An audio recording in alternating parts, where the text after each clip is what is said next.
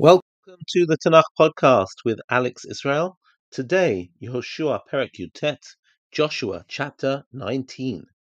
ולהתהלך בארץ, בתרמיל ובמקל, וודאי תפגוש בדרך, שוב את ארץ ישראל. Today, we will engage with Eretz Israel as we follow the last 6 tribal portions.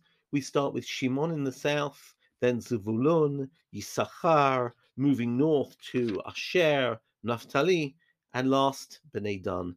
And one of the pleasures of this chapter is to read through this chapter with all the amazing names that you know from living in Israel, from road signs, from towns that you visited, and kibbutzim. It's just a pleasure, and it's an amazing thing that names have such a robust permanence, and that things which were called these names 3,000 years ago are still named the same way. I guess that's point number 1 for today.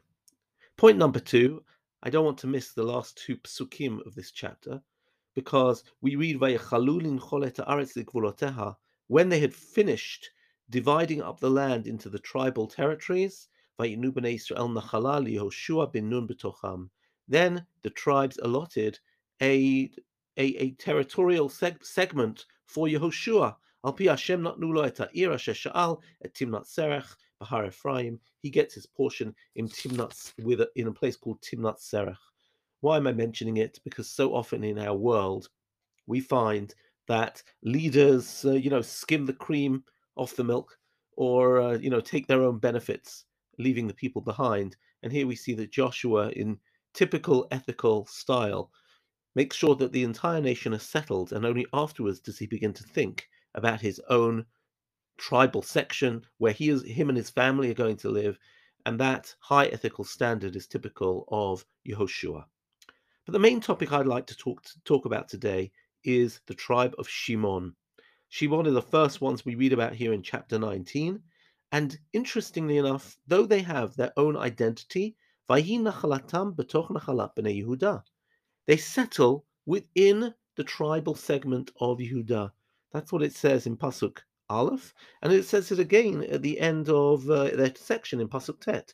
Mechevel b'nei Yehudah nachalat b'nei Shimon. Shimon are settled within the segment of Yehudah. Ki haya chelik b'nei Yehudah rav mehem vayinchalu b'nei Shimon b'toch nachalatam. So Shimon are sort of with Yehudah, but sort of independent, but sort of with them. When we open the first verses of our next book, the book of Shoftim, once again we'll see Yehudah and Shimon together. Really interesting. And they don't seem to have had an independent tribal territory. Why not? Well, first of all, we know that they lived in the very southern border of Israel. Their cities are places like Be'er Sheva. We hear about a place called Siklag, which we know from the David stories. So they're on the southern border. And most people say that they weren't really farmers, they were shepherds. And they sort of remained half in the settled lands and half in the wilderness, almost like the Bedouin of today. Still semi-nomadic, and if you look in Divrei Hayamim, you will see that in a later time, in the time of Chizkiyahu, probably after the Assyrians had destroyed the Philistines, they started moving west towards the area of the Philistines to the area of Gedor, or maybe some academics think it's Gerar, and they expand their territories in that direction. And it seems like they kept their own identity, their own ethnic identity, as a separate tribe all the way through for hundreds of years later, and yet they never really took hold of particular lands and territories. For hundreds of years, they remained a subsection of Yehudah. Now, the reason why this is particularly fascinating is because some of you will remember the last words of Yaakov Avinu, of the patriarch Jacob, to Shimon and Levi. If you recall, Shimon and Levi, the two brothers, sons of Leah, brothers of Dinah, when Dinah had been raped and captured by Shechem, the two brothers went in and massacred the town of Shechem. and saved Dinah. They took Dinah out from her captivity. But Yaakov saw this act of violence as excessive. Again, there are discussions about the legitimacy of violence, and Judaism is certainly not a pacifistic religion.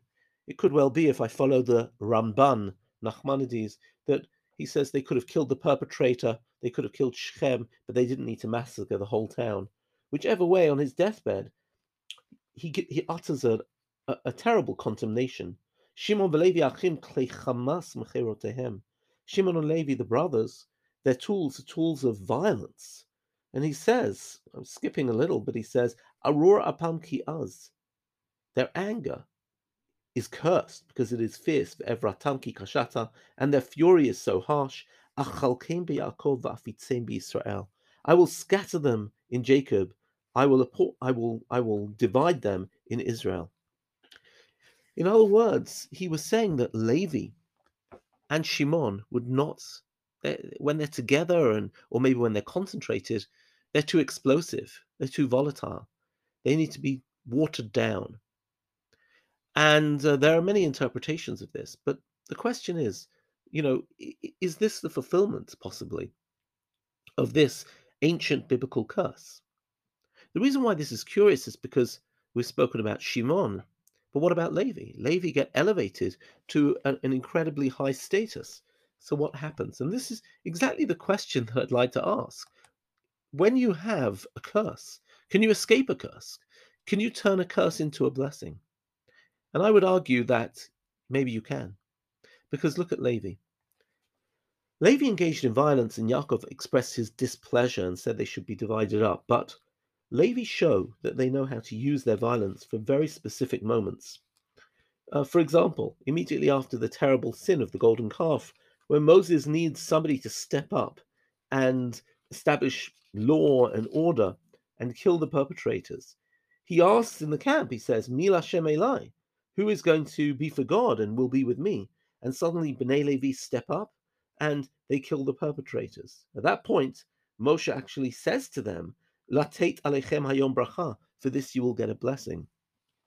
We might remember another situation where a Levite engages in an act of violence, and that is the case of Pinchas.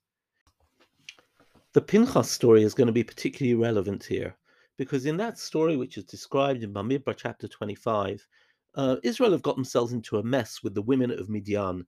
There seems to be goings on both in the sexual realm and in the idolatrous realm, and the men of Israel have become attracted to the women of Midian, engaged in this sexual orgies and idolatry. And this is apparently quite widespread. Moses tries to put an end to it, and nobody will listen to him until Pinchas steps forward with his spear and murders Zimri, who is a priest, is a prince of Shimon, and Cosbi, a princess of Midian. And this shock act puts out this terrible state of assimilation, idolatry, fornication in the camp. Now, it seems clear from the story that the major tribe who were doing this were, in fact, the tribe of Shimon. And how do I know that? I know that because when Shimon accounted at the beginning of the 40 years in the wilderness, they are 59,000 people. And by logical growth, they should have grown even larger, like certain other tribes. But when they're counted before they go into the land, there are only 22,000 people in Shimon. And what that means to us is that the plague which the Torah tells us about it, which followed Pinchas's vengeful act, hit one tribe more than any others, and that's the tribe of Shimon. Let's try and put all this together. Yaakov cursed Shimon and Levi for their violence. But the question is whether violence is gratuitous, or whether it's ideological, whether people know how to use violence in a moderated way. The tribe of Levi show that the violence that they engaged with in Shechem, they knew how to use in critical moments and in a moderate way.